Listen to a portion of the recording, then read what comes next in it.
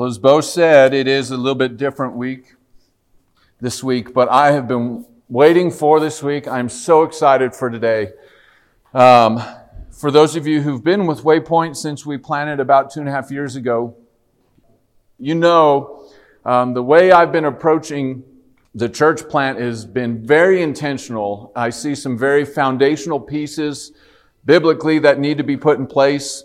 And church leadership is first and foremost. And so we took our time. The very first series that I ever did was on church leadership, what that looks like, who's qualified, how important that is, how really biblical leadership is a reflection of the heart of God for His own people. The metaphor most often used, at least for an elder, is that of a shepherd. And that is the Lord's heart. And so we took our time to really look at and establish that, because I firmly believe that if a church is going to excel and if a church is going to be healthy and thriving, then it needs to begin with their leadership. Because if the leadership's not there, the church won't go there. So this morning we have the privilege of establishing the next foundational stone for us at Waypoint in church leadership, and that's we're going to get to ordain our very first deacon body. And I want to remind you just some of the differences in the two. One, deacons differ from an elder in that elders were to be appointed, as Paul told Titus, by Titus. They were nominated and examined and affirmed by the people.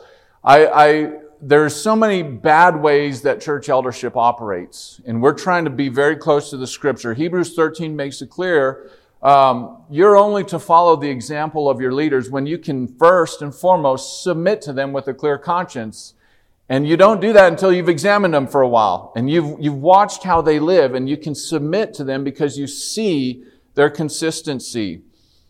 And so you do have a say in, hey, I can't submit to that man. I know how he is outside of church. And but we were careful to, in our examination of elders at least, to make sure your conscience can say amen to the people we put forward. Deacons, on the other hand, were first put forward by you. And so I want to open up to Acts 6. We're going to look at a few different passages this morning. In Acts 6, now, I'm not quite sure, and this is kind of inconsequential, but I'm not quite sure that this was the first deacon body, but it nonetheless identifies characteristics in the work of a deacon in Acts 6. But they were put forward by the people. So verse 1 of Acts chapter 6 says this: In these days when the disciples were increasing in number, a complaint by the Hellenists, that's the Greek-speaking Jews, arose against the Hebrews because their widows were being neglected in the daily distribution. And the 12 summoned the full number of the disciples and said, It is not right that we should give up preaching the word of God to serve tables. Therefore, brothers, pick out from among you 7 men of good repute, full of the Holy Spirit and of wisdom, whom we will appoint to this duty. But we will devote ourselves to prayer and to the ministry of the word. Now, verse 5, and what they said pleased the whole gathering, and they, the whole gathering, chose. And then it goes on to list the men they chose. Then verse 6, these they set before the apostles, and they, the apostles, prayed and laid their hands on them. So the first servants of the church were put forward by the people. And this is important for me because the deacon body is going to be serving you. And so if you don't recognize, first and foremost, that they're servants already, then they shouldn't be put forward, right? These men that were put forward were recognized by the congregation, by you specifically, as men who were servants. Specifically, we're talking about Travis Hall, Mr. Mark Olmstead, and Mr. Olin Dawkins. So these three we have here today, they were among several men suggested by you. Some men that were nominated, we approached and asked and talked to them about, and they declined for various reasons to take the next step of examination. Some men we just wanted to watch and observe to see if we could also see what you're seeing in these men as potential deacon candidates. It's also important to note that these men, while they're the first, hopefully they're not the last. The way we're going to approach deaconship as well as eldership, because we have a military community who we think the Lord equips those men to be both servants and leaders in the church, even though they might be here for only a few years.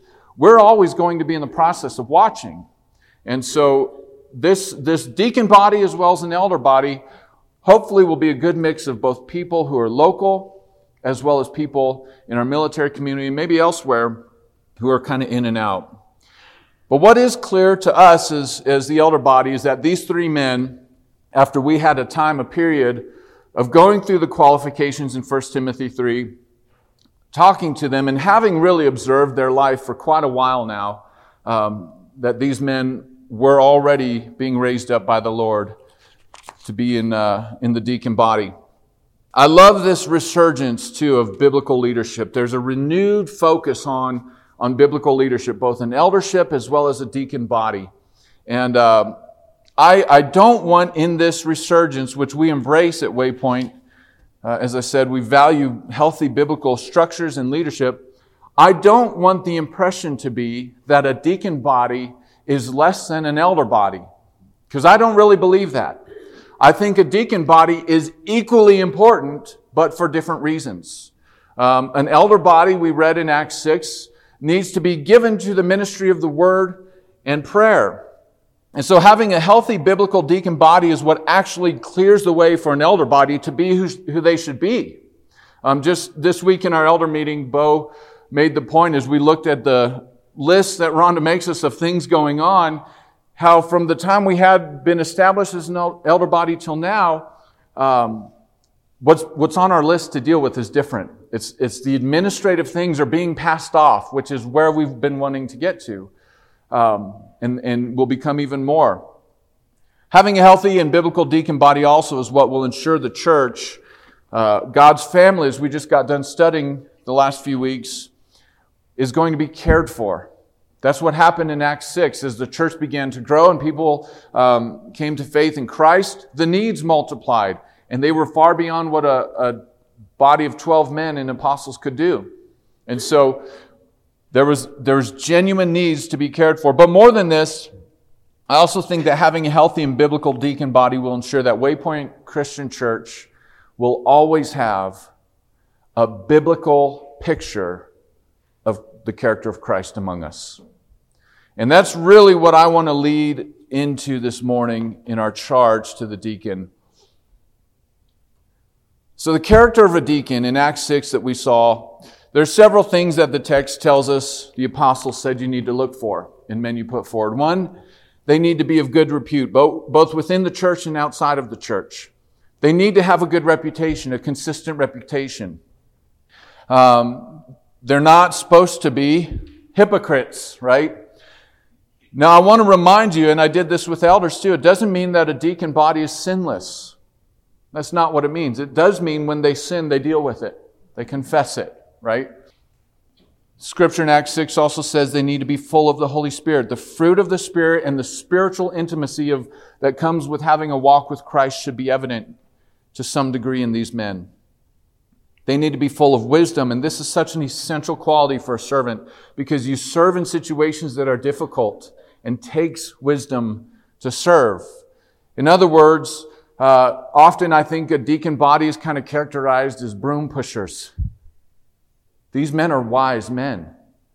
What distinguishes them from elders is that they're not called to the teaching ministry, but they're wise people. They need wisdom. Verse 5 also notes that Stephen, the first man they chose, was full of faith, as well as the Holy Spirit. Again, being full of faith, being fully persuaded of the Lord's faithfulness, the Lord's presence, the Lord's ability, to us as His body is what empowers a deacon to actually serve. If they are faithless, they won't serve. Plain and simple. But there's also something I want to point out in Acts 6 at least, is that the deacon body was actually a peacemaking body. We read a dispute arose amongst the Christians there, the Greek-speaking Jews and the Hebrews. And it was very, very divisive potentially. It could have torn apart the first church. And so the proposition for the apostles to say, you need to appoint men to tend to this. We can't do it. Shows that the deacon body, this is the wisdom of a deacon body, was able to come to a very divisive situation, and the way that they overcame it was by laying themselves down and serving. And so a deacon body is so important because there's always going to be disagreements in a church. Always. How are they overcome? It's most often not overcome with just words. Very often it's overcome by action. And it's overcome by humble, serving kind of action. And so the deacon body in this case is really what brought the church back together. It wasn't the apostles. It was the deacon body. This is huge. So how beautiful a picture we have in Scripture from this. These aren't all the qualifications. If you want to turn to 1 Timothy chapter 3, I'm not going to teach through these. I will read them because I've at this point preached on these qualifications twice to the church, and we've gone through them in depth with these candidates in private already. But I do want to read them. In 1 Timothy 3, Paul formally identifies what's the character of a deacon look like. And it's in the imperative. They must be these things, okay? Deacons likewise must be dignified, not double-tongued, not addicted to much wine, not greedy for dishonest gain. They must hold the mystery of the faith with a clear conscience. And let them also be tested first, and let them serve as deacons if they prove themselves blameless.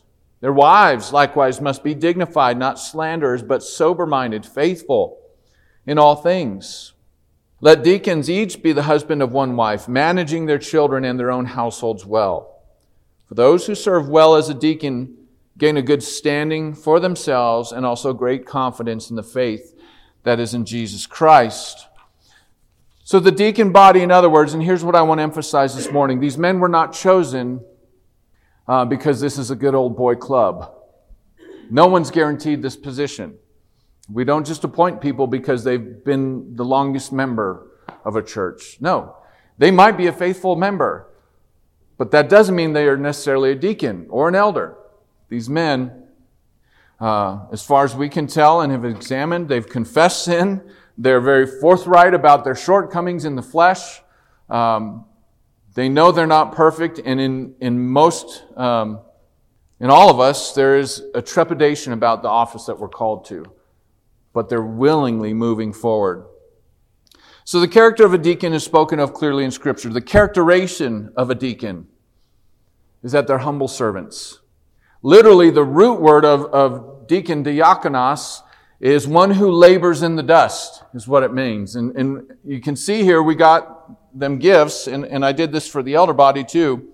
I stole some of my father-in-law's, what are these called, Ken? Sweet plow heads here. But they're laborers. They're the lowliest of servants in a society originally. And it's fascinating to me, if you want to turn to Philippians chapter 2, it's fascinating to me that when Paul would call this church at Philippi together to unity, he points them to the example of service. That's what unifies them. This one great truth, and this is really the heart of what I want to charge and talk about this morning before we get to the celebration. The example of Christ in Philippians chapter 2, beginning in verse 1. So if there's any encouragement in Christ, any comfort from love, any participation in the Spirit, any affection and sympathy, complete my joy by being of the same mind, having the same love, being in full accord and of one mind. Do nothing from selfish ambition or conceit, but in humility count others more significant than yourselves. Let each of you look not only to his own interest, but also to the interests of others. Have this mind among yourself, which is yours in Christ Jesus, who, though he was in the form of God, did not count equality with God a thing to be grasped, but he emptied himself by taking the form of a servant, Being born in the likeness of men and being found in human form, he humbled himself by becoming obedient to the point of death, even death on a cross. Therefore God has highly exalted him and bestowed on him the name that is above every name, so that at the name of Jesus every knee should bow in heaven and on earth and under the earth, and every tongue confess that Jesus Christ is Lord, to the glory of God the Father. I want to talk about Jesus for a little bit. Jesus was the servant of men, and this really is a polarizing truth in the culture. To a world that values and exalts and displays self-assertion and power and pride, aggression, individual justice, all these attributes we see hailed and exalted in our society. This truth of Christ being a humble servant of all, a laborer in the dust, if you will, is hardly appealing. It's certainly not appealing to a culture that values just the opposite. To the church, however, Christ, the servant of men, is the ethic of all ethics. It's the virtue of all virtues. Christ himself said, greater love has no one than this, than what? He who lays his life down for his friend. So in fact, we not only see the opposite, we see that the backbone and strength of a moral society is this virtue. In Christendom, the foot washer is exalted in their example. It's pointed to as the example to follow in John 13. Jesus stoops down, wraps himself with a cloth, and he begins to wash the disciples' feet. And even they, he says, didn't understand what he was doing. In fact, if you remember the account in John 13, Peter started pushing back. Lord, don't wash my feet. That's too low for you. Didn't understand what Jesus was doing. Jesus corrected Peter, and then he said, I've left you an example to follow. Blessed are you if you do it. So the foot washer is exalted in a Christian ethic. And what primarily characterized Jesus in his humanity was his love and his service toward people. Right? He went everywhere, town to town to town, serving. In fact, he himself said, I didn't come to be served, but to serve and give my life a ransom. Let's summarize some things as I thought about this point. Often Jesus would love people sacrificially without it being returned. Often Jesus would heal people without the one healed returning to say thank you. Often Jesus would seek out the outcasts and the destitute without the fanfare of the crowds. Often Jesus, when he having served or healed someone, would tell those recipients of the blessing, don't tell anyone. Often Jesus was maligned by people who viewed his love for the lowly and service to sinners as something beneath true greatness and true leadership. And often the degree and stretch of Jesus' humility and serving and self-abasement challenged even his closest followers, the disciples. Are you really willing to go this low in serving others? But what the Scripture tells us in this passage in Philippians 2 is that it was on account of his obedience and his humility and service that God turned the tables. Though he was despised and rejected of men, God exalted him to have the name above every name because of this ethic. Apparently, humble, lowly, obedient servants are very prized by God, and they have his favor and his grace big time. In fact, the greatest among us, Jesus said in Matthew 23:11, shall be your servant. That's how God views deacons, as the greatest among us. The great missionary Hudson Taylor said this, when God wants to do his great works, he trains somebody to be quiet enough and small enough, and then he uses that person. I love that. Hudson Taylor's life was exemplary in this way. So therefore, deacons are those who have been recognized as having taken this call in Philippians chapter 2 seriously. And they've been recognized as having obeyed it. They were already looking to your interest without the recognition. I love how J.B. Lightfoot, he's a Greek scholar and commentator. Some say he wrote the greatest commentary on the book of Philippians. Here's how he translated the beginning of chapter 2. He said this: "If your life in Christ, your knowledge of Christ, speaks to your hearts with a persuasive eloquence, complete my joy by being of the same mind." Let me say this. I love this. True life and true knowledge in Christ will eloquently persuade you to be in unity, to be of the same mind about something. And that something is namely that I ought to count others as more important than myself. When you look at the example in life of Christ, what an eloquent persuasion that presents of his service. In other words, this statement in Philippians, counting others as more important than themselves, is the deacon's motto. It's their creed. It's what the Holy Spirit has tattooed on their hearts. So much so I wanted to point out Travis's service of me this morning. I was joking with him. I said, "Man, Travis, I wore a tie for your deacon ordination service, and he didn't even wear a tie." And his very humble response back to me was, "Well, I wanted to make you look better, Seth." Serving me even this morning, Travis.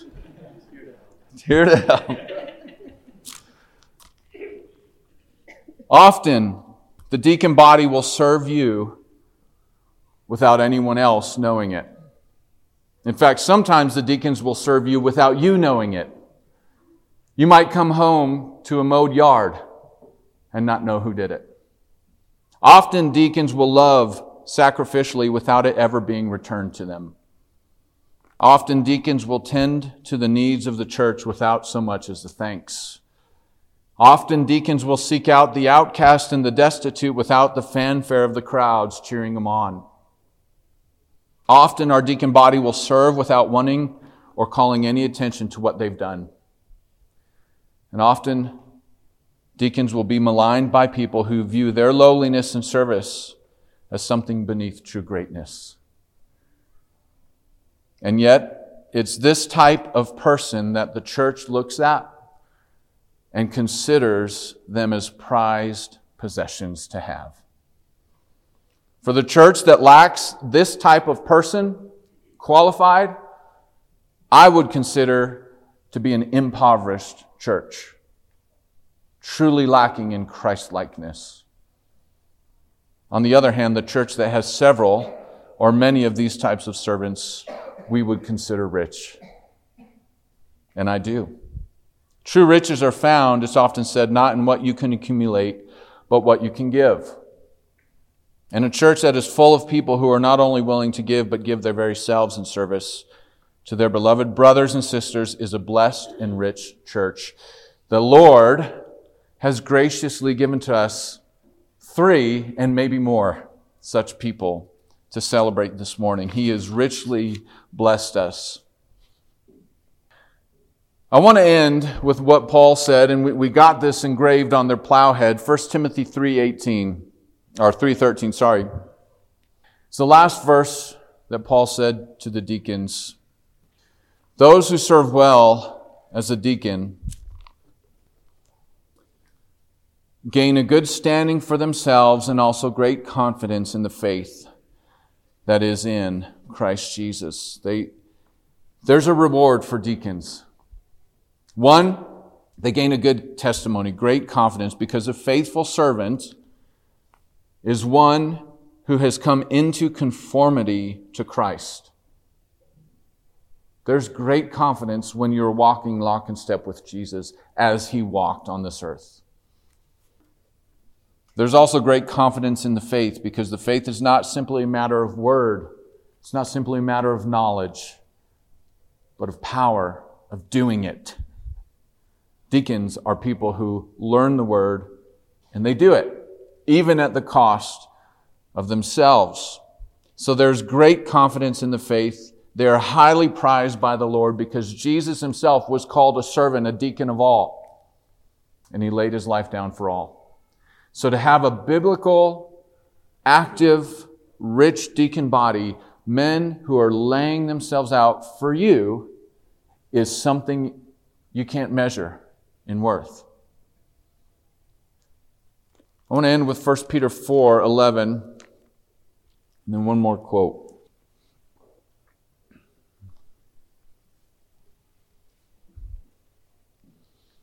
As we looked at this aspect of the church and discipleship these last several weeks, so it is with, I think, a deacon body.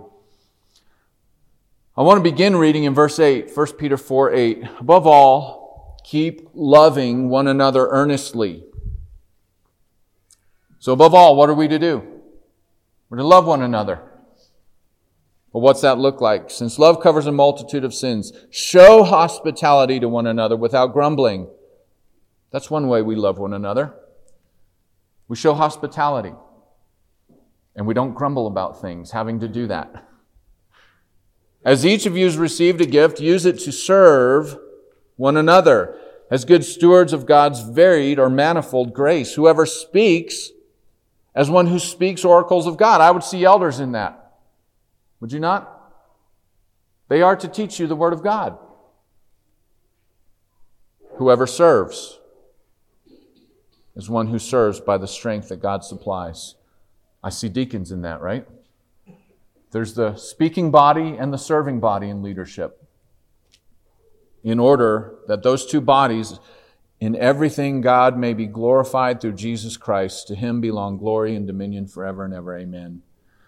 It is my joy, because I very much feel incomplete in leadership without a deacon body. It's my joy this morning to do what we're about to do. David Brainerd, if you've studied his life, what a tremendous man to study. He said this. He said, I long to be a flame of fire, continually glowing in the divine service and building up of Christ's kingdom to my last and dying breath. And he did. That's a prayer we can pray for our deacons, that they would exemplify what it means to serve, even at the cost of themselves. That's a deacon body. So this time I want to invite our three deacon candidates to go and stand up, just like we did with, and we can have Bo and Dwayne. I don't know if you want to come up here for the vows.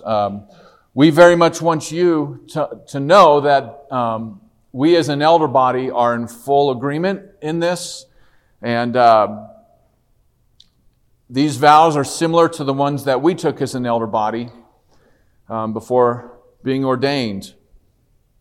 And so, very simply, I'm going to ask these three men to stand, and I'll ask you to affirm these vows if you want to move forward as a deacon. Otherwise, you're out of here, man. Just kidding. Olin, Travis, and Mark, do you here publicly reaffirm your faith in Jesus Christ as your Savior, acknowledging Him as Lord of all and as head of the church? I do. Do you believe the Scriptures of both Old and New Testaments to be the Word of God, totally trustworthy, fully inspired by the Holy Spirit, and our supreme and final authority in both faith and in practice? I do.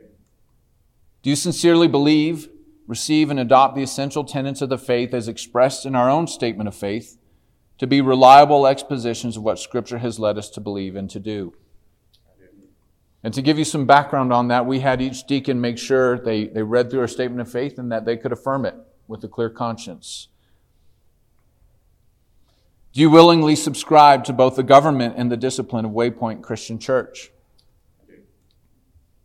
Will you endeavor by God's grace and strength, having put your hand to this plow, fulfill your office in obedience to Jesus Christ, being continually guided by the Holy Spirit under the authority of Scripture?